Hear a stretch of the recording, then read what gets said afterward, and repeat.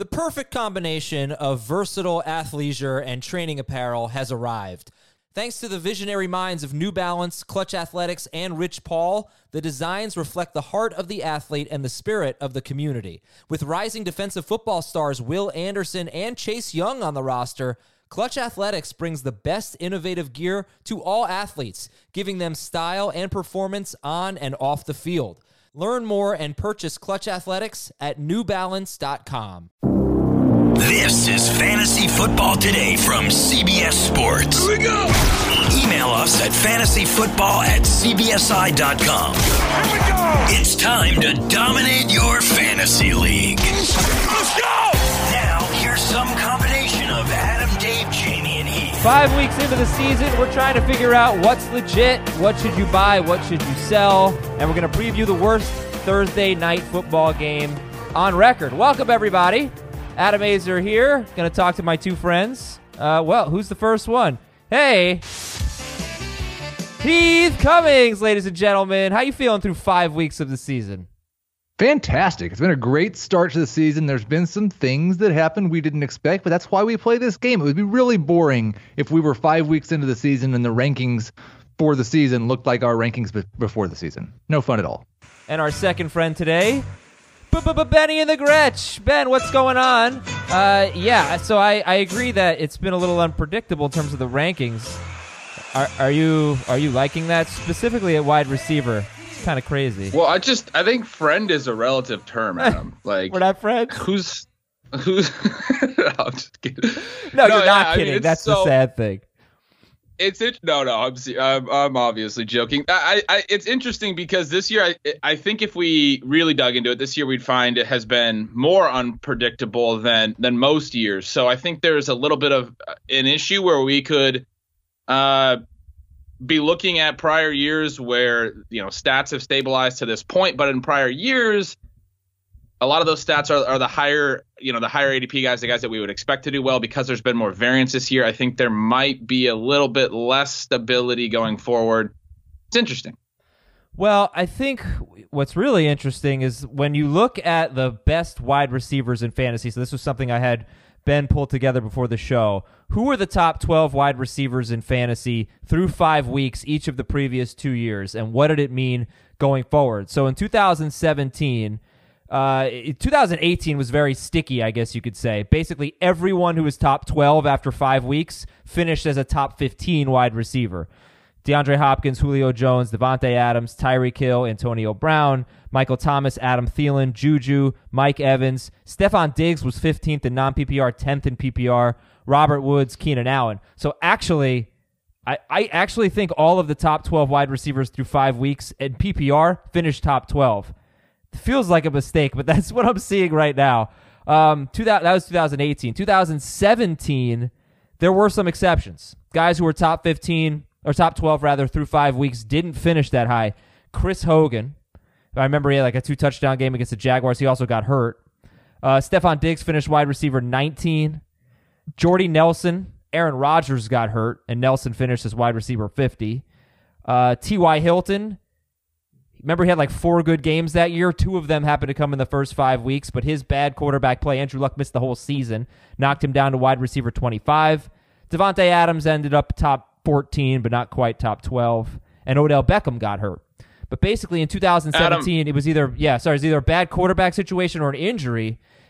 But what were you going to say, Ben? But basically what we're seeing is if you're good through 5 weeks, you're good rest of season. Yeah. Basically. No, and that's been true the last 2 years. But I will say that the error in the 2018 stats is that I got knocked out of the quick screener that I was running this morning, and it looks like I just gave you the full season top 12. So that's why they all.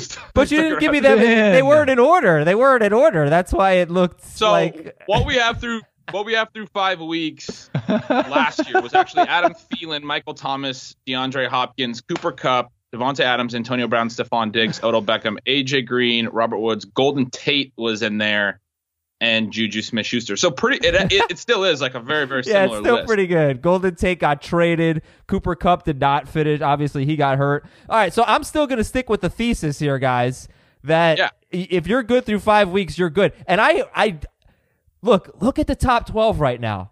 Because if this sticks, this is going to be a wild year. Chris Godwin, Michael Thomas, Cooper Kupp, Amari Cooper, DJ Chark, Keenan Allen, Will Fuller, Tyler Lockett, Julio Jones, Cortland Sutton, Tyler Boyd, Allen Robinson.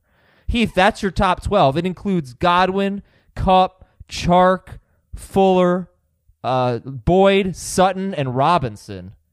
I mean, wow. Wow. Yeah, like some of those guys are more surprising than others, obviously. One thing we talked about at the beginning of the year, and we've talked about it in years past, is that mark of 120 targets, and that if you have 120 targets over a full season, you're probably going to be good, no matter how good you or your situation is. And so I guess that's the first place I would look, is guys that are not getting 7 targets per game and are in this top 12. I'd be pretty skeptical that they're going to keep it up. The guys that are the lowest, DJ Chark's had 27 targets for the season. Will Fuller's at 28. Now Julio is only at 26. I would hope at some point he's going to get above a 20% target share in Atlanta. And then the one at number 12, at least the numbers I'm looking at, I think you said Robinson was 12th. What I was looking at had Thielen at 12. Adam Thielen's got 20 targets. So those are the guys I would be worried about keeping it up. Okay. Yeah. I have them tied, actually. So how about that? Robinson has 42 targets and Thielen has 30. Is that what you're seeing? Yes. Okay. Well, all right, we're going to talk about... I'm not as worried about Robinson. So one thing I want to mention on the stat, though, I want to be kind of a Debbie Downer on the stat, because the reason we're talking about the stat is, I kind of mentioned in the open, that is because there has been a bunch of wide receivers that have kind of come out of nowhere and been in the top 12. When we look at the 2017 and 2018 lists, almost all of those guys were drafted in the top 3 to 5 rounds. So far this year, we have a lot of guys outperforming from the lower end at the wide receiver position, and a few of the top guys not performing well. We look at this list and we can say, oh, a lot of these guys through 5 weeks stayed in the top 12 through the end of the season. But probably the best way to look at this would be to take those later round guys, if we want to draw that conclusion, those breakout guys that have been top 12 over the last maybe more than 2 years, had 5, 10 years, and see how many of them actually stuck. Because I don't know that we're comparing apples to apples by saying DeAndre Hopkins or Julio Jones in the last couple of years have been top 12 through 5 weeks and stayed top 12. Compared to a DJ Chark. Okay, but I think it's really interesting, because I think you take wide receivers early because you expect them to be a little bit more predictable than running backs, and it's just not happening right now. So we're going to have to talk about the bust wide receivers so far, and who's buy low and who's sell high, who's just going to have a bad year. I mean, you got to look at track record. Like Odell Beckham Jr. is having such a bad season right now. 2 straight games with 2 catches for less than 30 yards. And he's just got such a great track record. So, I don't know. Heath and Ben, I address this to Heath because Heath and I cover fantasy baseball. Ben plays a lot of fantasy baseball. It's like the fantasy baseball guy in me wants to look at Julio Jones, wants to look at Odell Beckham and be like, this is ridiculous. Like, he's going to regress. We use that all the time in baseball, not quite as much in football. But the football guy, like, you're a third of the way through the season, you can't just rely on that. Regression. I think that's what you have to look at it as. Pretend Odell Beckham would be Matt Carpenter at this point. Right. He's played 50 games and he's hitting 190. And yes, I still think he's probably going to be good again. I don't think that there's a very likely situation. This Cleveland situation is as terrible as it has been all year long. But I also don't think it's very likely that Odell Beckham's going to be the guy that people who drafted him to be. Like, it's somewhere in between there. I don't feel as confident in him over the next 11 games as I did at the beginning of the season. And I think, one of the lower guys on him. So, yeah, he's a borderline top 12 guy for me at this point, rest of the season. Well, let's hope he's not Matt Carpenter, because Matt Carpenter hit 226 for the year with 15 home runs. All right, here we go. Buy low, sell high. Ben, who are a few buy low guys? And look, here's some of the players we're going to talk about today. We're going to talk about the surprises at each position. So Russell Wilson, Lamar Jackson, Dak Prescott, Gardner Minshew. These have been pleasant surprises, whereas Baker Mayfield, Jared Goff, Aaron Rodgers, they've been bad for fantasy. Derrick Henry, Chris Carson, Marlon Mack, good. Devontae Freeman, James Conner, Joe Mixon, bad. Chris Godwin, DJ Chark, Cortland Sutton, Cooper Kupp, good. Evans, Beckham, Hopkins, bad. We'll talk about Disley and Hooper and all these guys. We got Regulators coming up as well, and a lot of emails, fantasyfootball@cbsi.com. Ben, buy low. Go ahead. Yeah, I'll start with the underperforming elite wide receivers. I mean, I kind of just touched on why. So DeAndre Hopkins, Julio Jones, guys that are not seeing the volume, that have a really long track record of seeing that volume. The reason to take wide receivers high, or the reason that we talked about taking wide receivers high, is wide receiver targets are the most projectable volume stat, more projectable than running backs maintaining their opportunity. They have lower injury rates. What's happening with these guys is a pretty small sample. I wouldn't compare it to fantasy baseball, because even though we're looking at a third of the season, it's only 5 games.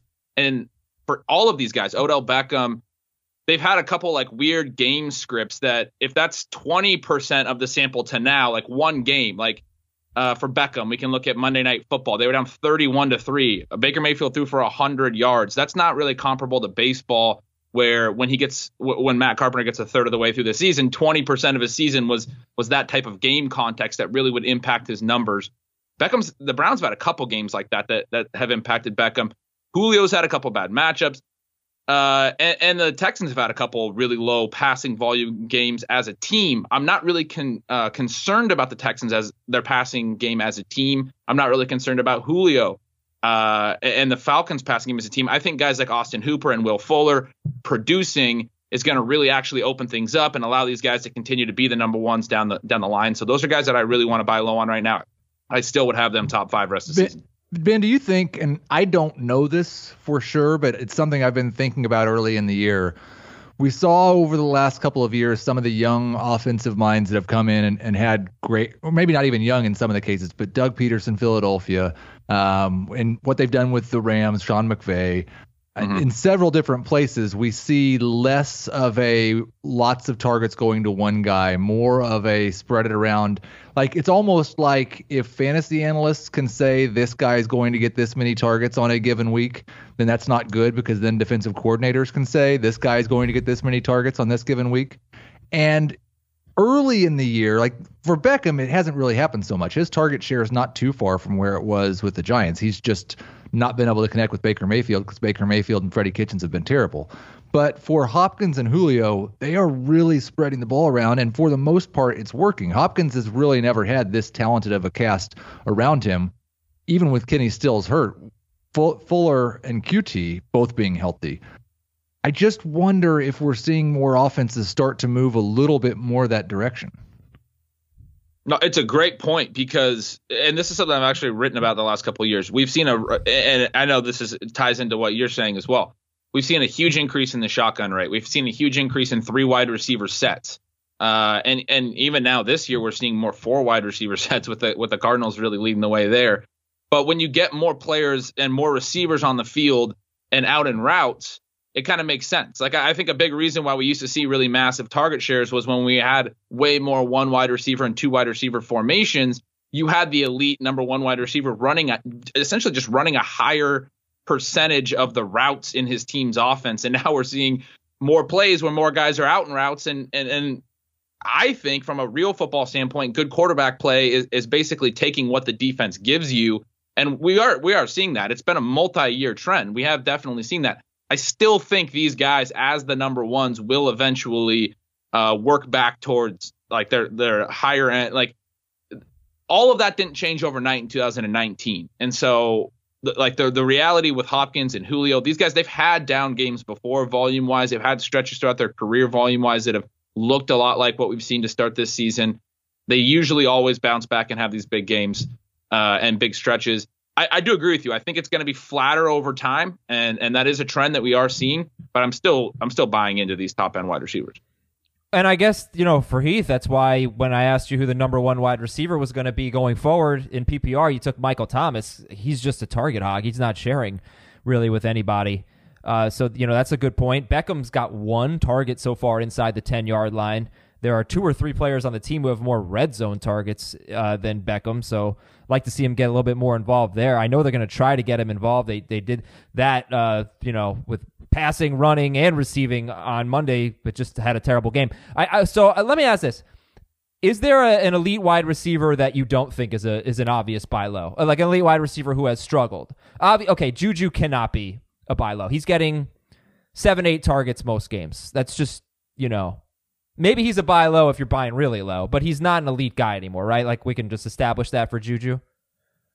Yep. Okay. So what about Evans? What about Beckham, Hopkins? Like, is there anyone that you're avoiding? It's like, actually, there's really worrisome signs here, and I'm not interested in buying if I have to pay anything substantial.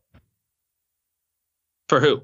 For anyone. For Evans. For You're specifically, asking. no, for the bust wide receivers so far. For Evans, Got it. for Hopkins, for I Julio. thought you were saying you had one that you Oh, weren't no. really interested in. No, Well, I mean, there's Juju. none for me. Okay. Yeah, Juju's the main one. I agree with Heath that Michael Thomas, who I guess Michael Thomas isn't a buy low at all. He's been very productive the last couple of weeks, but he was for a minute there when Breeze got hurt. But I mean, I'm not worried about him at all. It's guys that I would look at guys that have had quarterback injuries. So for Juju, I am concerned because they're under their third quarterback and they're not going to throw as much. A big reason to like him was the Steelers threw more passes than any team last year, and they threw a lot in neutral situations. It wasn't just when they were trailing and they were throwing a bunch to get back in games. Of all the heavy pass teams last year, they had one of the highest pass rates in these neutral situations. So with Roethlisberger around, you're like, okay, they're still going to throw, and he's going to potentially lead the league in targets. That's not going to happen with their third string quarterback. So that's not something we do have to be concerned about him. But the other guys, Hopkins, Julio, I'm not concerned about those Evans. guys. People are freaking out about Mike Evans. I'm not concerned about Evans at all. Evans is so interesting because he's had one good game. Like he was just Two. beat up on the Giants. No, well, he had one good game and then one good catch because he had like a 60-something yard touchdown catch against the Rams. So he has had two good games, and he actually doesn't rank that low in fantasy right now, but he's had 3 total duds, including no catches. Also, he's got a terrible recent history against the Panthers, and that's his opponent this week, and then he's got a bye. Right. So that might make him an even better buy low. But the reality with Evans is a couple things. One, he's a downfield target with a high average depth of target, whereas Godwin is going to be more of an underneath, high volume, high target guy. Godwin's production should be more consistent in this offense, whereas Evans should be more boom or bust. But the big thing for Evans, you got to remember, he started the season with a stomach bug, played week 1 through it, played limited snaps in week 1. Then they had a Thursday night game in week 2, turned around 3 days later, played again. That really impacted his weeks 1 and 2. I'm only looking at it like he had one healthy dud game this past week, and I'm not going to go nuts on that. Coming into last week, he was one of 2 guys, him and Julio, who had at least 100 air yards every game. He's getting tons of downfield volume. His booms are going to continue to come because of that downfield volume. I mostly agree. The only thing that I am concerned with Evans is that, and I didn't put too much stock into this before the year, Jameis was pretty inaccurate throwing down the field. Almost all of Evans' targets are coming down the field, which is generally a good thing. Jameis has once again this year been pretty inaccurate throwing the ball down the field. He's not been on target with a very high percentage of his throws over 20, 25, 30 yards towards the bottom part of the league. So that could hurt Evans if Godwin's taking most of those underneath targets, and the targets Evans is getting. I mean, he might have a 45, 50% catch rate this year. And if he has games where he only gets 5 or 6 targets, there's going to be lots of disappointments. The one guy I would say that we viewed as a borderline elite wide receiver that's been a bust so far this year that I'm not buying low on is Stephon Diggs. And I like Stephon Diggs a lot, but it doesn't matter. It doesn't matter how good you are if you're going to have games when you're getting 4 or 5 targets per game. And once again, they threw 27 passes. They've now played 5 games with Kevin Stefanski calling plays. They've not won 5 games with him calling plays. They've not thrown more than 28 passes in any of those games. It's a good call, and Diggs could have a good week this week, but if he has a good week, it just doesn't mean he's going to have another one the next week. It's like don't be like, don't buy high on Diggs, I guess, because it's just going to be inconsistent. All right, so let's do the Chris Godwin test. Would you trade Chris Godwin for Hopkins, Julio, Beckham, or Evans? Where would you put Godwin amongst those that big group of 5, including Godwin? So Hopkins, Julio, Beckham, Evans, Godwin. Where would Godwin rank there? I think I'd put him 3rd. I mean, you got Godwin wasn't he's not an out of nowhere guy. He was a 4th round pick. I think I'd put him ahead of both Evans and Beckham right now. I think I would still take Hopkins and Julio. I definitely put him ahead of Evans. Beckham is the one I'm really struggling with. I think both Godwin and Beckham I would expect to be borderline top 12 guys for the rest of the year. It's probably one of those situations where I'm just not making the trade on either side. If I get offered Godwin for Beckham or Beckham for Godwin, I'm just going to, they're a push. Would you trade Tyler Lockett for Mike Evans? I would take Evans on that. Yeah, I don't think I would. I think they're kind of the same guy, and Lockett has a better quarterback.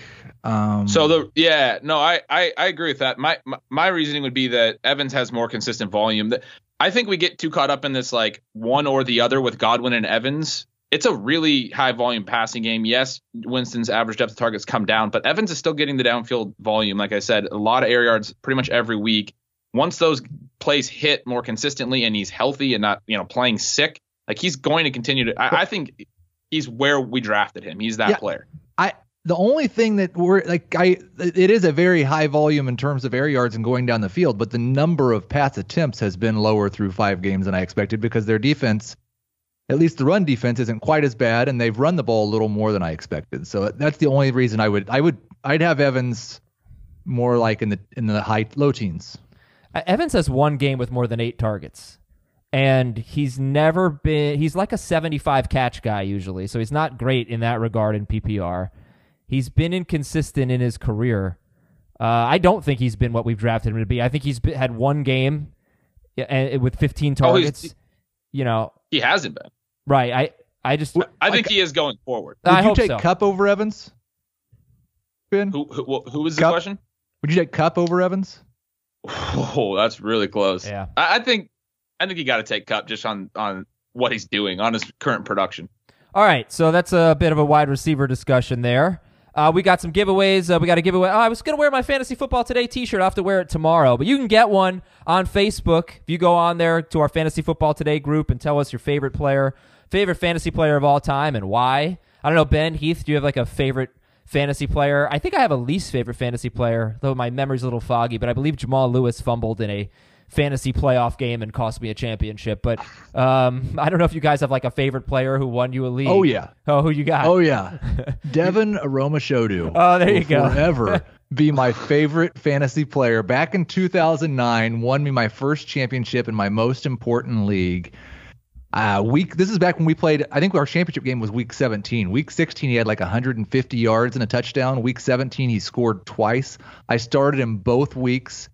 And he was awesome, and I will always love you, Devin Aromashodu. Oh, that's very nice, Heath. That's very nice. Also, we're going to read some of your iTunes questions, so we'll do that today. So please leave us a nice review, and we'll read your questions. And we are going to tell you about Indochino. All right, I got an Indochino suit. Next time I go on CBS Sports HQ, Heath and I were arguing on HQ yesterday. It was very fun. I'll wear my Indochino suit. It's the best piece of clothing I've got, all right? It fits me perfectly. Once you get a custom suit, you're going to realize just how much you need a custom suit. Is $369 expensive? You get $30 off any purchase of $399 or more with our promo code FFT. Well, not for a custom suit. It's not at all. That is well worth it, because if you go to a store and you buy a generic suit, well, now you got to go to a tailor and you got to get it to fit right. It's not going to be the same type of quality. It's not going to look as good. Get yourself an Indochino custom suit. This is the world's largest made-to-measure menswear brand. They make suits, shirts, coats, and more. Everything is made to your exact measurements for a great fit, and you can personalize every detail, including the little monogram on the inside, which is my favorite part. And if you're getting married, they have great options for your wedding party. So start your style upgrade now. Get $30 off your total purchase of $399 or more at Indochino.com when you enter FFT at checkout. Shipping's free. Indochino.com. The promo code's FFT for $30 off your total purchase of $399 or more. That's an incredible deal for made-to-measure clothing. You'll really have no excuse anymore to wear clothing that doesn't fit. Indochino.com, promo code FFT. All right, guys. Well, here we go. We got a tough task ahead of us because we're about halfway through the show. We've gotten to one subject. So here we go. Heath, throw out a few more buy lows, if you will, and we'll just do them quick, and then we'll get on with it. Yeah, I'm definitely buying low on David Montgomery. That was a very disappointing performance in London, but that game just went wacky. The Bears obviously were not, didn't really care about the Raiders on this day, but I would expect better things. I like the fact that he's getting a higher share of the snaps, of the carries, and a little bit of work in the passing game. David Montgomery is going to be a number 2 running back over the rest of the year. Go buy low, and I'll buy low on Marquise Brown. It was like didn't like that he got a little tweaked ankle in that game, but he's still the number 1 wide receiver in Baltimore, and I think better things are ahead for this pass offense. All right, Ben, how about sell high candidates? Who are you going to sell high on? Yeah, I think Tevin Coleman and Matt Breida are two good candidates after a big, after just a demolished game for the 49ers in an island game. The 49ers are averaging 200 rushing yards per game right now. That's obviously great, but also everyone's very aware of the fact that they're running the ball incredibly well. They just lost Kyle Juszczyk. I'm concerned a little bit about their ability to keep that up. So I think both those guys you can get pretty good value for right now. If you have a little bit of depth at running back, they're good sells. And then it's pretty price dependent, but Godwin, Cooper Kupp, those are guys that if you're going to get absolutely elite returns for, I think you can sell. Wide receivers are a position that is very high variance, and then Amari Cooper is the third one that I would put in here. Michael Gallup's been hurt, and actually, if you look at the 3 games that Michael Gallup's played alongside Amari Cooper, he's actually gotten more targets, more air yards, just by a little bit. But they're basically 2 number 1 receivers. I do think you have to be a little bit concerned about Gallup's emergence for Cooper. I mean, not necessarily a way that he's going to steal all of Cooper's thunder, but he is going to be productive as well. It's kind of like the Godwin and Evans situation. These things are going to ebb and flow. All these guys have other good receivers in their offenses, and if you can get a really, really high return for them based on how they're producing right now, I would sell. All right, Heath, who are you selling high on? Yeah. A couple of names that you might think of as, well, are they sell highs? And I think they are. Adam Thielen and Devontae Freeman. You look at what Thielen's done so far this year. He's on pace for like 96 targets and 980 receiving yards. He's a top 12 wide receiver because he scored 4 touchdowns in 5 games. There are going to be good games for Diggs. There are going to be good games for Thielen. There are going to be duds for both as well. I would sell Thielen after that huge game because I don't trust him as a top 12 wide receiver with this type of pass volume in Minnesota. And then Freeman's been very involved in the passing game the last 2 weeks. He has 1 game this entire season with more than 30 rushing yards. He has not been near as good by any metric running the ball as Ito Smith. I wouldn't be surprised if they turn that into more of a 50-50 type share like it was for a while with Tevin Coleman there. And I don't trust he's going to continue to keep getting this many targets because we just talked about it. Julio Jones at a 19% target share. He's going to take a bigger chunk of the pie, and I would anticipate Freeman's going to lose. All right, would you guys rather have Adam Thielen or Courtland Sutton? I got to take Thielen, but I love Sutton. I mean, I've been on him since the offseason. I mean, he's a legitimate breakout. Yeah, I probably wouldn't make that trade. I would view them both similarly as like top 20 guys, but not top 12 guys. But I probably wouldn't make that trade. Right. I'd probably just keep Thielen. When Heath says sell high on Adam Thielen, it's not, sell him for a bag of balls here. It's sell him for DeAndre Hopkins. It's sell him for. Well, you're not going to get DeAndre Hopkins, but well, yeah. Look, I see some of the trades that go through, and you'd be surprised. Look, Hopkins, there are legitimate concerns. I don't think it's a terrible idea to offer Thielen for Hopkins. He's got 4 straight games with 8 or fewer targets. And like we just talked about all those concerns, but of course all of us would rather have Hopkins than Thielen. But Beckham would you give up Thielen for Beckham? Because you 100% could make that trade. And I don't know if I would make that trade, but all right. You would, Ben? I think I'd take Beckham. For sure. I'd take Beckham. Yeah. Okay. And then as far as Tevin Coleman and Matt Breida go, would you rather have Tevin Coleman or David Montgomery? I'm taking Coleman. I'm not. I'm a little bit concerned about Montgomery. I agree with Heath that he's been playing a good amount, but I'm just a little bit concerned about him. They're kind of the same guy. They're going to be in committees. They're going to get 15 to 18 touches on a given week. But San Francisco's rush offense looks better right now, so I'll take Coleman. Okay, the committees are so different though. Like Montgomery's got his role. If they're at the goal line, they're giving it to him. I don't know what they're going to. They're probably going to lean toward Coleman at the goal line, but not necessarily. But that would be obviously a big factor there. Kyle Juszczyk being out 4 to 6 weeks is a big deal with an MCL sprain. So let's go to the news and notes. It's a big deal in 2 ways, though. It's a big deal that they're probably not going to run the ball as effectively, but they were averaging 5.5 yards per carry, so they could lose 20% of that and be okay. Mm-hmm. It's also a big deal in that there are more targets available for the running backs because they design a lot of pass plays to running backs, and a lot of those have gone to Juszczyk. All right, the news and notes. The Giants could be without every good player for their Thursday night game at the Patriots. Evan Ingram, Sterling Shepard, Saquon Barkley, Wayne Gallman, Eli Manning, Phil Simms. Dallas could have both of their starting offensive tackles back this week at the Jets. Sam Darnold's going to play this week. Heath, is Sam Darnold the starter this week against the Cowboys? I wouldn't start Sam Darnold in the 2-quarterback league. But you got to buy low on the Jets. I don't know if that's true. Oh, it is for me. They've been playing such high snap shares. Yeah, I looked at it the other day, and Luke Falk had the second lowest air yards per attempt in the NFL this year, minimum 40 attempts. The only quarterback with a lower air yards per attempt was Sam Darnold. In one game against the Bills. I think Adam Gase's Le'Veon Bell's a offense. top 5 running back rest of season, and I don't think you have to pay top 5 running back. That's a great. I mean, I think it's absolutely there. I think Sam Darnold helps His receiving Le'Veon better than been anyone. there. What's that? I think Sam Darnold's return helps Le'Veon Bell. Right. I don't know about more than anyone, but a lot. Yeah, I was down on him coming into the year, but his share of the backfield has been extremely high. His receiving volume has been there, and now he should get some scoring opportunities. This team hasn't even scored any offensive touchdowns, so it's not like this guy Bell's had any chances to score any short rushing touchdowns.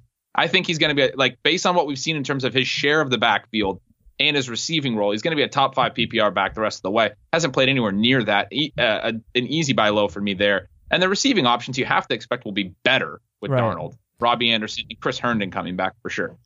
Philip Dorsett was limited at practice, so we'll see if he plays. Heath, if Dorsett plays, well, we'll get to that game. We'll get to that game. Darius Leonard should be back after the bye. Cam Newton's out this week.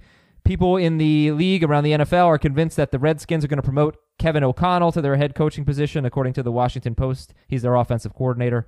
Kansas City's defensive line is beat up. Xavier Williams has a high ankle sprain. He's a defensive tackle. They already have the worst run defense in football, so maybe Carlos Hyde's interesting this week. Rob Gronkowski is a football analyst now. That's awesome. And Baker Mayfield did shake hands with Richard Sherman. I don't know what you're talking about, Richard Sherman.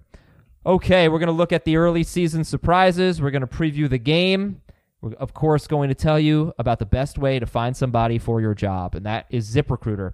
Because hiring can be a challenge. As Quotable co-founder Gretchen Hebner discovered, Gretchen needed to hire a game artist for her education tech company. She knew it wouldn't be easy to find someone to grow with her team, and that's why she went to ZipRecruiter. ZipRecruiter does not depend on candidates finding you. It finds them for you. Its technology identifies people with the right experience and invites them to apply to your job so you get qualified candidates fast. Gretchen posted her job on ZipRecruiter and said she was impressed with how quickly she found qualified applicants. And Gretchen also used ZipRecruiter's screening questions to filter her candidates so she could focus on the best ones. That's how Gretchen found a new game artist in less than 2 weeks. With results like that, it's no wonder 4 out of 5 employers who post on ZipRecruiter get a quality candidate within the first day. So you should see why ZipRecruiter is effective for businesses of all sizes. Try ZipRecruiter for free at our web address, ZipRecruiter.com/FFT. That's ZipRecruiter.com/FFT, ZipRecruiter.com/FFT. ZipRecruiter, the smartest way to hire.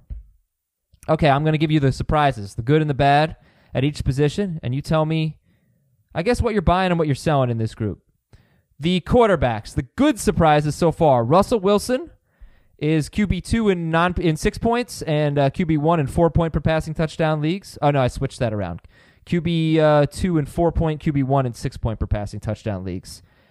He has a 126.3 passer rating. He's on pace for 4,500 yards passing and 38 touchdowns with no interceptions. He is, quite frankly, your MVP. Also, Lamar Jackson, Dak Prescott, and Gardner Minshew. We'll talk about him separately, but in terms of Prescott, Lamar Jackson, and Russell Wilson, all being top 5 quarterbacks right now, Heath, what's your reaction to that? What's legit? I don't know what to say about Russell Wilson anymore. The rules of what a quarterback's supposed to be able to do just don't seem to apply to him. I will say that he's averaging more pass attempts than I anticipated that he would, and if that continues, then he's going to be a top 5 quarterback. I don't expect that he's going to maintain an 8% touchdown rate, but he's now done it for 21 games.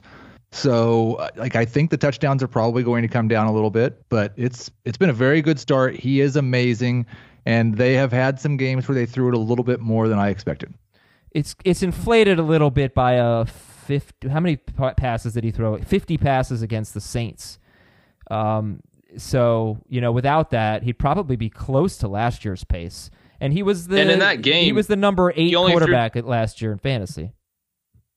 In that Saints game, he only threw 21 passes through 3 quarters and threw 29 in the fourth quarter. So that wasn't. Wow. They were at a 21 rush attempt, 21 pass attempt split through 3 quarters. He'll have a couple games like that where they're chasing and they got to throw a ton, but I do agree with you totally, Adam, that's boosted his overall volume quite a bit. Yeah, but he's amazing. Like, don't get me wrong. I don't think he's the number 1 quarterback in fantasy. And I would make a trade. Tell me how you guys feel about this. Give up Russell Wilson and Chris Carson. Get Aaron Rodgers and Le'Veon Bell. Maybe a little bit, maybe a little bit worse than Chris Carson. Maybe like no, I would definitely do that. Although I'm not 100% sold that everything's just going to be fine with Aaron Rodgers. All right, we'll get to him. What about Lamar Jackson? Lamar Jackson and Dak Prescott. Lamar Jackson, his passer rating in 5 games, perfect passer rating week 1, 104.8 in week 2, 70.6, 96.1, 54.6. So he's not throwing the ball as well, still running. Ben, is he a legit top 5 quarterback, or at least close to it? Yeah, no, he's 100% a legit top 5 quarterback. You didn't need him to be the best passer in the league for him to be a top 5 fantasy quarterback because of how good he is and how much he runs, how good he is at running and how much he runs. I believe he's 15th in the NFL right now in rushing yards, including all the running backs. He has more rushing yards than like Todd Gurley. He has more rushing yards than David Johnson. He is basically an RB2 running the ball. And then that gives you a huge floor every week as a quarterback, even when he's not throwing well. Last week, he had his worst passing game. He ran 14 times for 70 yards because he's their offense. When he can't throw, he's going to run.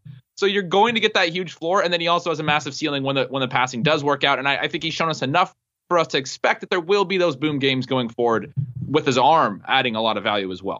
I think he's a legitimate top 5 quarterback in 4-point per passing touchdown leagues. In 6-point per passing touchdown leagues, I wouldn't be surprised if he's a more of a low-end starter, but I still expect him to be good. Yeah, well, he's number 1 so far in 4-point on a per-game basis and number 4 in 6-point. And he doesn't have a carry inside the 5-yard line yet. Mark Ingram, by the way, leads all players with 7 carries inside the 5-yard line. Gus Edwards has 3. Dak Prescott is number 5 in both formats, 4-point and 6-point on a per-game basis. He's on pace for more than 5,100 passing yards, which is crazy because he's never even thrown for 3,900 yards. We're buying this breakout, guys, for Dak.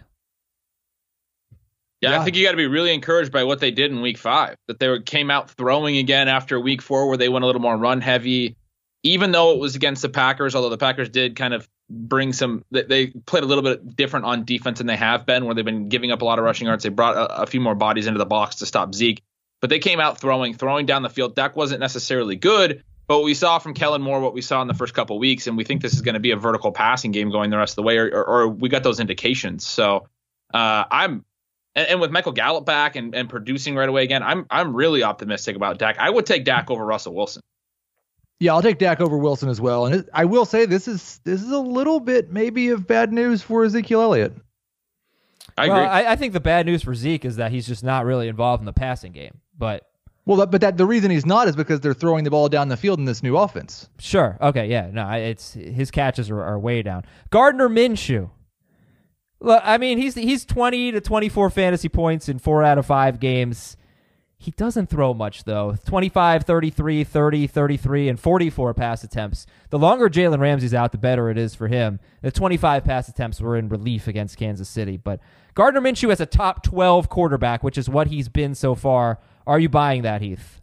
This is another one of those situations, kind of the reverse of the elite wide receivers. And you can go looking for things that would make you think that Gardner Minshew is not actually this good.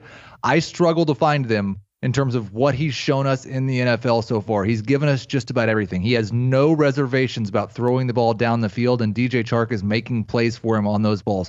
But he's also not somebody that just goes back and wings it downfield. He's got a 67% completion percentage, And he's 5th amongst quarterbacks in rushing yards. He's doing all of the things that lead to fantasy production. He's got an offensive coordinator that wants to throw the football more than Jacksonville probably should. I'm not worried about his pass attempts because in games when their defense hasn't been great, it's okay. But in games when they're behind, he's got a good volume. He's really only got one low volume game if you don't count the one that he didn't play the entire game. Right. I'm No, in on Gardner that's not Minshew as the true. top 12 quarterback. Well, I guess it depends what low. Yeah, okay, fine. I accept that only one low volume game, but how about the fact that he's thrown in weeks 2 through 4? Gardner Minshew threw for 204 to 213 yards in all 3 games. Like, that's extremely low. So and that Houston game, another example of a guy getting a lot of his yards late. They were trying to get back in that game. It was like a 13-6 game, but I think he had under 100 yards through the first 3 quarters. But no, I mostly agree with Heath. I like him. I think kind of the comp is probably like Ryan Fitzpatrick with Tampa Bay last year. Not necessarily Ryan Fitzpatrick throughout his whole career, but with Tampa Bay, he was willing to throw it around a lot more. Still had the potential to be kind of a blow up and throw some interceptions. And we might see that with Minshew because he is willing to take some shots. But I agree with you. So far, he's been really productive, really consistent and accurate. It has a strong completion percentage. I think it can absolutely stick. I don't know if he's going to be a top 5 guy, but he's a guy that's worth using definitely when he's willing to throw this much. And he's shown the accuracy and he's shown the production so far.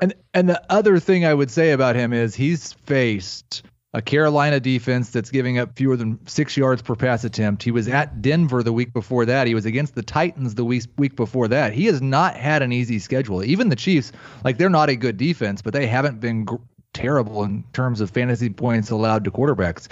His schedule moving forward is better than it's been so far.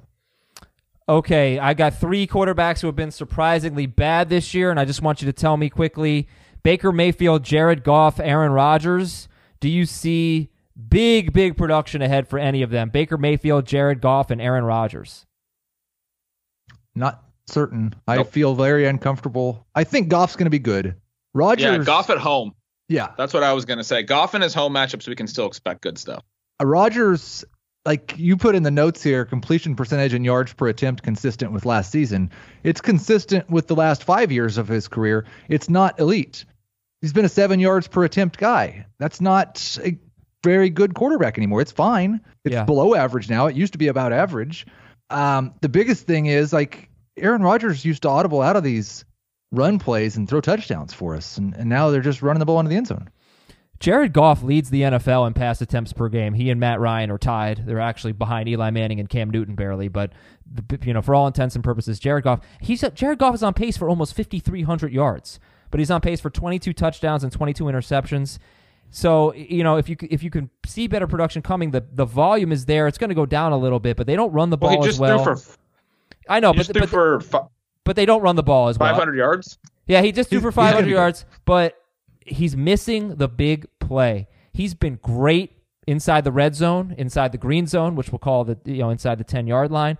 But 1 touchdown pass so far of more than 11 yards. That is just the big play from the Rams offense. Running game and passing game is completely missing.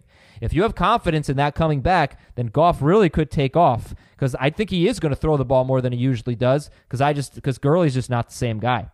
But it's to be determined. Something wrong there with that team. The line isn't as good, and it's just not as explosive. The proof is right there in the statistics. I agree with that, though. It's a good take. And 117 passes over the last 2 games kind of backs that up. That they may throw a lot more this year. I mean, they're kind of leaning that way already. It'll come down. He's not going to throw 50 times a game, but right. He's on pace for 700. He's going to throw a lot, I think, and I like that. It just they got to get some big plays going there. All right, I'd love to go see a Rams game, ladies and gentlemen. Looks like a very nice stadium. I'm sure I could get some tickets. Oh, wait, it is a nice. It's an old stadium. It is a good stadium. They haven't moved into their new one yet. But I'll go with SeatGeek, man. I'll get in that stadium on the SeatGeek app, and I'm going to save $10 on my first purchase with the promo code FFT. I use SeatGeek all the time. Concerts, comedy, theater, and of course, all the sporting events you can handle. Yankees games, Giants games, Knicks games, Hurricanes games. I've gone to all of them, and I always use the SeatGeek app. And I tell everybody about the SeatGeek app because it is the best way to get seats. A few months ago, I was with my aunt and uncle. They were going to go, for some reason, to a Train concert. in upstate New York. It was the night before. They went online to look for tickets. It's a true story. They went online to look for tickets. They went to the website for the venue, and the prices were crazy. So I said, oh, what are you doing? Download the SeatGeek app. So we did. We found the tickets. They were much cheaper. Basically the same exact seats, like 2 seats over from what the stadium website was selling. Much cheaper. So I made a SeatGeek fan right there. So everybody download the SeatGeek app. It's got over 50,000 5-star reviews. They care very much about the customer. $10 off your first purchase with the promo code FFT. $10 off your first purchase on SeatGeek, promo code FFT. Well, I know we're not going to get to everything we wanted to get to here, but we'll try. Let's preview the Thursday night game, and I think we can do that in about 30 seconds. So, start 'em all, sit 'em all to a degree. Heath, you have Tom Brady, I think, as a top 5 quarterback this week. Sounds like that's about right. He's in that range. You're starting Tom Brady. You're starting James White. You're starting Sony Michel. Those guys get a little more complicated if Rex Burkhead plays, but probably not. You're starting Edelman. You're starting Gordon. I don't want to trust Dorsett even if he tries to play. He shouldn't be trying to play. I do push back just a little bit on the sit 'em all Giants thing in PPR. I don't like. They're going to throw I know the what you're ball going to say. 40 times. What They're is gonna throw it 40 different though? times. But what is different about? All right, so the only one that you maybe convinced me on. All right, let me get this out of the way. If Evan Ingram plays, you start him, right? You have to. Of course. Okay. The only one I could push back on is Golden Tate, right? Like, or I could see making a case for because Shepard's out, Ingram might be out, so Golden Tate 6 targets against Minnesota, 3 catches for 13 yards. The Patriots have not allowed a touchdown to a wide receiver yet. The best games they've allowed, Cole Beasley had 7 catches for 75 yards. John Brown had 5 for 69. They both had double-digit targets. You're going to talk to me about the running backs, though. John Hilliman and Eli Penny. Like, what is different this week than last week when those guys combined for 12 carries for 35 yards and 2 catches for 13 yards in I think it was an 18-point loss to the Vikings? They weren't involved in the passing game. Wayne Gallman only had 2 carries in the game, so he wasn't a factor. Why would I have any faith in John Hilliman, who's 17% owned? I don't know that faith is the right word, but there are 4 teams on a bye, and I think he's going to be a top 30 guy in PPR. I would anticipate him being a little bit more involved in the passing game. They weren't as beat up going into that game as they are this one. They Sure. had more people to throw the football to. Mm-hmm. And like, I would expect, and you said 12 for 35. Well, Wayne Gallman played 2. He got 2. So No. 14 carries for Okay. 49 yards from the running back. Yeah. That's good. Well, 14 for 49. If you figure that they're probably going to get 4 targets and catch I think you're probably looking at like a 8 to 9 point floor for Hilliman in PPR. Mm-hmm. And then if he happens to score a touchdown, boom. Okay. Would you start Josh Gordon or Golden Tate in PPR? Gordon by a lot. Come on. How could this be a question? Golden Tate had like 15 air yards with his 6 targets. Like, you're going a little bit much with his 6 targets. His ADOT was like 2.3. It's got to be Gordon, right? I mean, Gordon. It's Gordon. Gordon himself is obviously a frustrating player. This is maybe his last huge week for him. It's got to be, right? Like, we got to start Josh Gordon. Well, but I'm not saying it's going to be. I'm saying if it's a huge week for like how we view him and whether he's a must start guy or not. Juju Smith-Schuster or Josh Gordon, guys? Gordon. I'm starting him. I expect it to happen. That's a really close one. I'd probably rank them really, really similar. Okay, I'll give you a running back. How about Tevin Coleman or Josh Gordon? Gordon. I'd play Gordon. Carlos Hyde at the Chiefs or Josh Gordon? Gordon. You're too low. You're too low on these. Yeah. Carlos Hyde at the Chiefs or Golden Tate? PPR. Tate. I would play Carlos Hyde. Carlos Hyde or John Hilliman? Hilliman. Yeah, I like that. That's where you go with Hilliman. I mean, right. Well, but Carlos Hyde, basically to Heath's point, we know he's going to play pretty much every down. I mean, that was basically his point. He's going to play pretty much every down. He's going to get almost all the running back touches. Yeah, Penny will get some, but they don't have other backs. How about I had a good one. Sony Michel or a Chargers running back? Eckler for me. Both Chargers running backs over. Well, in PPR, both over Michelle. Okay. Chargers have the Steelers on Sunday night. Patriots DST is number 1 overall. Heath has him number 2 behind the Chargers. Dave and Jamie have him number 1. And I think that's more or less it. Philip Dorsett, Heath? No. Okay. All right. Well, we're going to take a break here. That's it for the video version. You'll see the rest of it on YouTube. You know how it goes. YouTube.com/fantasyfootballtoday. Let's take a break. We'll come back. We'll finish up with some more early season surprises, some regulators, and some of your questions right after this. Okay, picture this. It's Friday afternoon when a thought hits you.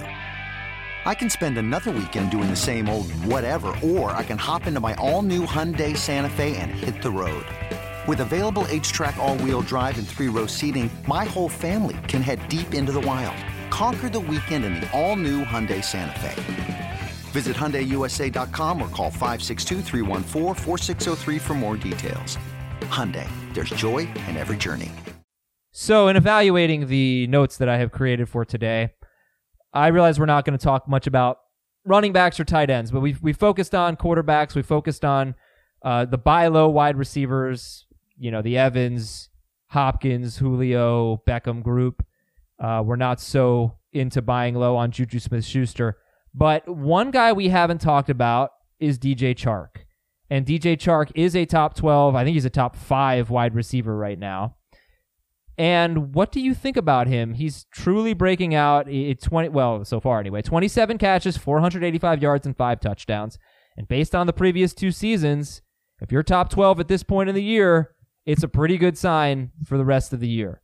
So, 37 targets in 5 games. He had 11 last week. He's had 8 or more in 3 of his last 4. And what are you seeing from Chark? Are you buying it? I think to a degree. I mean, you have to like a few things. You have to like how good Minshew's played. He's shown an ability to support some receiver production, and I think we should expect that to continue. You have to like his volume, his role since week 1. Every single week it's been there, the targets and the air yards. He's been the downfield guy that's consistently got the downfield looks, and he's hitting on a lot of that. And then also you just got to like him as a player. He's a really good size speed combination. I think he's 6'3", runs like a 4.34. I mean, he's like a 90 above the 95th percentile height adjusted speed score type receiver. So has that type of ability, and it's translating right now. The things you have to be wary of are just the efficiency so far, right? Like the TD rate is extremely high. The yards per target are extremely high. It's not easy to just be this good on downfield targets all throughout a season. Just naturally, you're going to have a few more that drop to the turf, whether they get defended better, whether he doesn't necessarily bring them in, whether the passes aren't as on target. They've been really locked in. I think you have to really like him. I do think he's going to go down a little bit. I don't think that he's going to keep up this like 5 touchdown in 5 games pace or this rate of big plays in the downfield passing game. But the volume's there, and his role is going to be there all year. He's still at least I would say a wide receiver 3 the rest of the season. Would you rather have DJ Chark or Devontae Freeman rest of season? I'd take Chark. Would you rather have DJ Chark or I thought you might say Freeman there. Todd Gurley. I'll take Gurley on that. I am really down on Freeman, so that would be the reasoning there. Okay. I mean, I'm down on Freeman too. I'm probably not as much as everyone else, because until I see Ito Smith really get a share of carries, I'm still going to see the primary running back in a great offense. Right. Who's involved in the passing game. Freeman, and he does. He has a good role in the passing game. Freeman's the type of back that I wind up on or 2 down on, and I would just say that. Like, I'm probably 2 down on him. It's just because I don't see upside. So he's a guy you can plug into your lineup and probably get consistent production. And if you want that high floor, that's fine. But for me, like, I want every guy in my roster to have upside, potential week winning upside. That's what I shoot for. So Freeman's a guy that I end up way down on because of that. All right. Well, I want to hear from the people for the rest of the show. We got regulators. We got emails. I'm probably not going to get to fill in the blank, but I'll try. Let's go to the iTunes mailbag here and see what those kind commenters are saying. Bob says, this is my first year as a commish for a work league. I woke up to the league doormat doesn't set a lineup. It still has Antonio Brown. He had made a trade, the worst player in the league, had made a trade of Deshaun Watson and David Johnson. Oh my gosh. For Daniel Jones and Cole Beasley. Deshaun Watson and David Johnson for Daniel Jones and Cole Beasley. I instantly rejected the trade, and I let the league know that all trades involving the inactive owner would not go through until he starts participating. The other team involved in the trade is in an uproar over the trade not going through. Did I make the right decision vetoing Watson and David Johnson for Daniel Jones and Cole Beasley? This is great because we always say don't. Not you necessarily. Heath definitely says never veto, and I'm typically more on Heath's side. Veto. I absolutely think you made the right decision. I think when you're in the when you're in a position where you're not even setting a lineup, you still have AB in the league, you should be kicking this person out of the league and trying to find a replacement owner. If you can't, yes, this person should not be making trades, and definitely not lopsided trades like this. If they've been starting players like Antonio Brown, this can't go through.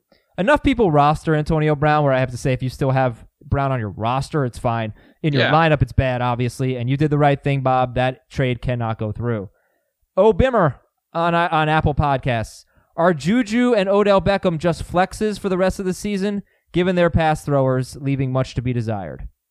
These are situations that are always tough to answer on the rest of season scale because they're kind of guys you want to monitor. I think you take it week to week. I mean, they might right now it might look like that, but they might end up being very clear starts again at some point. I still have some optimism for both of them to turn it around, but yeah, right now they're more like flexes. Well, I want to give a stat on Juju Smith-Schuster.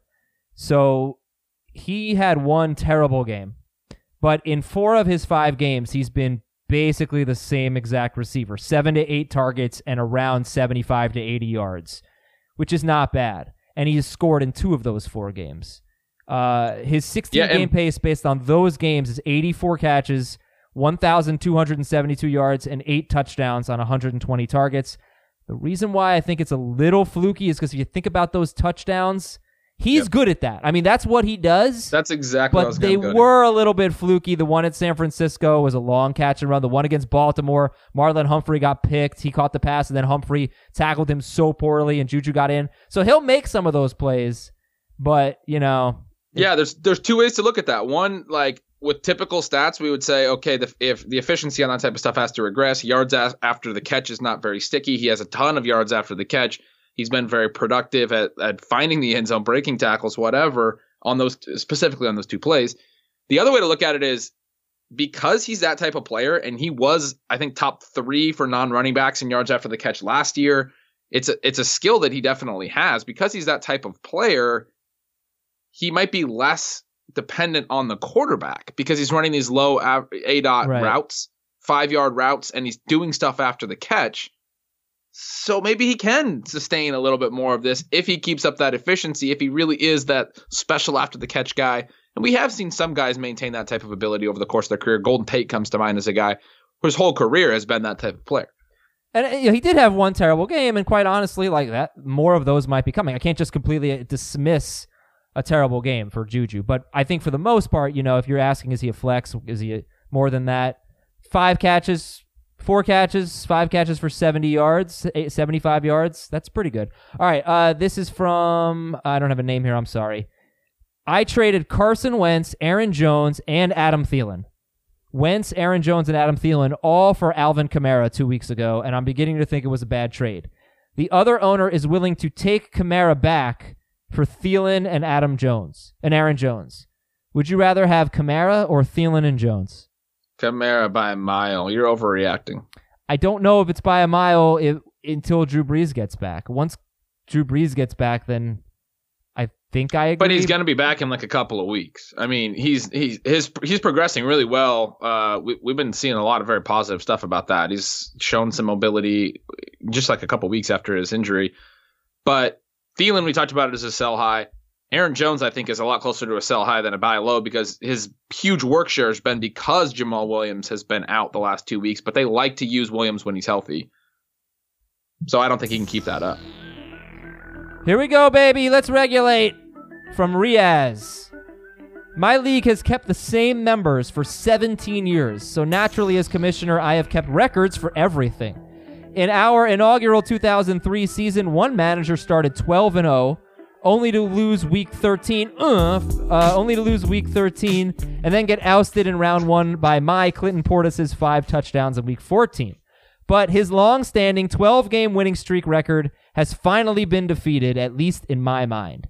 Since week 5 of last year, I haven't scored below 100 standard points or lost a single fantasy matchup, finishing with 11 straight wins last year and 4 this year. This was last week, by the way. So that is a 15-game winning streak over 2 seasons. The owner of the 12-game winning streak in 2013 says that he has the win streak in single season, 1 season, and my 15-game win streak doesn't count because it overlaps from last year. Regulators, does the same season 12-game win streak prevail, or does my 15-game straight dominance take the cake in the record books? I mean, I don't know if a lot of leagues tracking like all-time winning streaks, but it's definitely the streak that goes across 2 years. No, it's the single season. That would be an unbeatable record when someone went undefeated. You don't want that. You want a record that can be beat. Well, he went undefeated, but then he lost. No, he didn't go undefeated. He went once someone does. Okay, so assume someone has a 13-0 year, which happens in fantasy leagues all the time. Then it's an unbeatable record. Look, if somebody has a 56-game hitting streak or 57-game hitting streak over 2 seasons, they're not the hit champion. Joe DiMaggio is the hit champion. No, that counts. You have different teams. You drafted a completely different team. So? That doesn't count. It's the single season. Come on, Ben Gretsch. You drafted a different team. All right. Matt from Philly, please regulate for me and my league mates. I'm in a 10-team PPR league with fairly deep benches. With George Kittle on a bye in week 4, I didn't want to drop any of my bench pieces, so I dropped my kicker and I picked up Eric Ebron to start for the week. And then I looked at my matchup and my opponent's starting lineup, and I said to myself, man, I think I can do this without a kicker.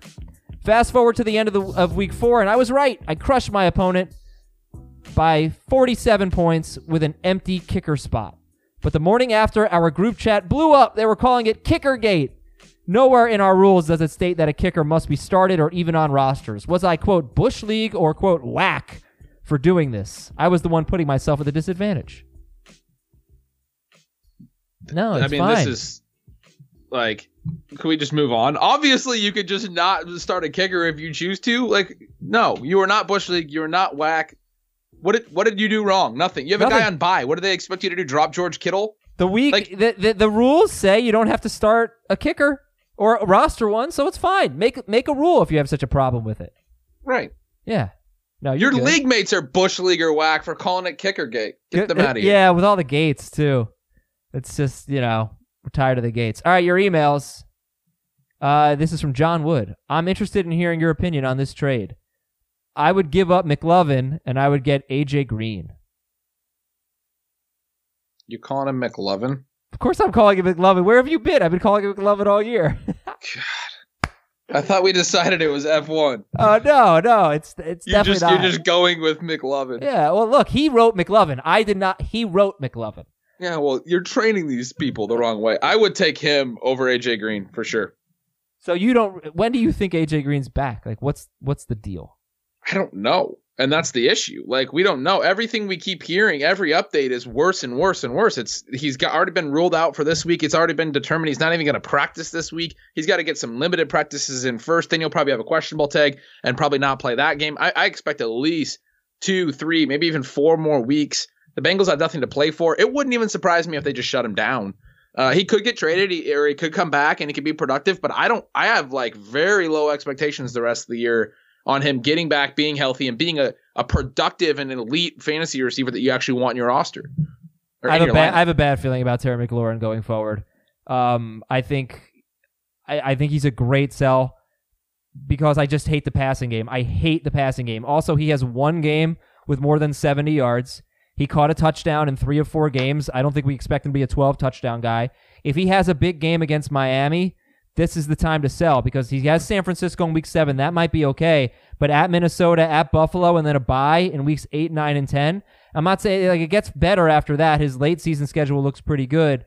But I don't. It's not that I don't like McLaurin. It's that I fear Dwayne Haskins. I really do. I think he's going to start eventually. Okay, but I couldn't disagree more. And I was concerned about Colt McCoy. He was a dink and dunker, and he had a 6.6 average depth of target last week, which is extremely low for a quarterback.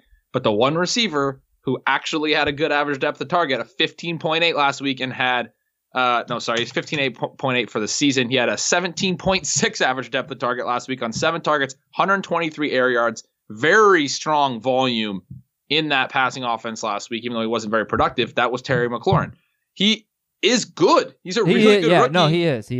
And I think he might, and he's getting downfield volume regardless of quarterback. I think he might transcend quarterback and have a really great season. All right. From O'Bimmer. No, I already read that one. That was the iTunes, an Apple Podcast one. This is from Scott. Are you dropping Jerick McKinnon for Duke Williams, Buffalo wide receiver Duke, in a dynasty league? Well, I mean, yeah, you should drop Jerick McKinnon, but not for Duke Williams. You don't need either of these guys. Right, but there's nobody available in dynasty leagues typically. I would drop him for Darius Slayton. I like Darius Slayton. Yeah. I mean, I would. There's a lot of some dynasty leagues are really, really deep. I don't think you need to hold Jerick McKinnon. Yeah, I don't think he's going to be fantasy relevant anymore. It's kind of a shame. It's sad, yeah, but you're right. I mean, I don't see it either. From Matthias, would you rather have Jameis Winston or Kyler Murray rest of season? 12-team PPR. Thank you for specifying. Jameis or Kyler? PPR league. I think Kyler probably can catch more passes. People do it all the time. They tell us PPR with a quarterback question. I'll take Kyler though. I really will. He's been like 10th so far, and he hasn't even really been very good as a passer. His rushing, I think he's second in QB rushing behind Lamar Jackson. Everything I said earlier about Jackson and his rushing and how it raises his floor, it's applied to Kyler Murray over the last couple of weeks, but he hasn't been good as a passer yet. If that passing hits and they want to throw downfield, he has like the legit top 3 upside still. And from Matt, would you trade Devontae Freeman for Odell Beckham? I would take Beckham. Yeah, I would trade Freeman for Beckham. And I think everybody on this show would. Thank you to Ben Gretsch. And thank you to Heath Cummings. And to all of our listeners and all of our regulators out there. Happy Hump Day. We'll talk to you on Thursday. Starter sit for the AFC home games. I'll try to do some more of the early season surprises. We'll talk to you then.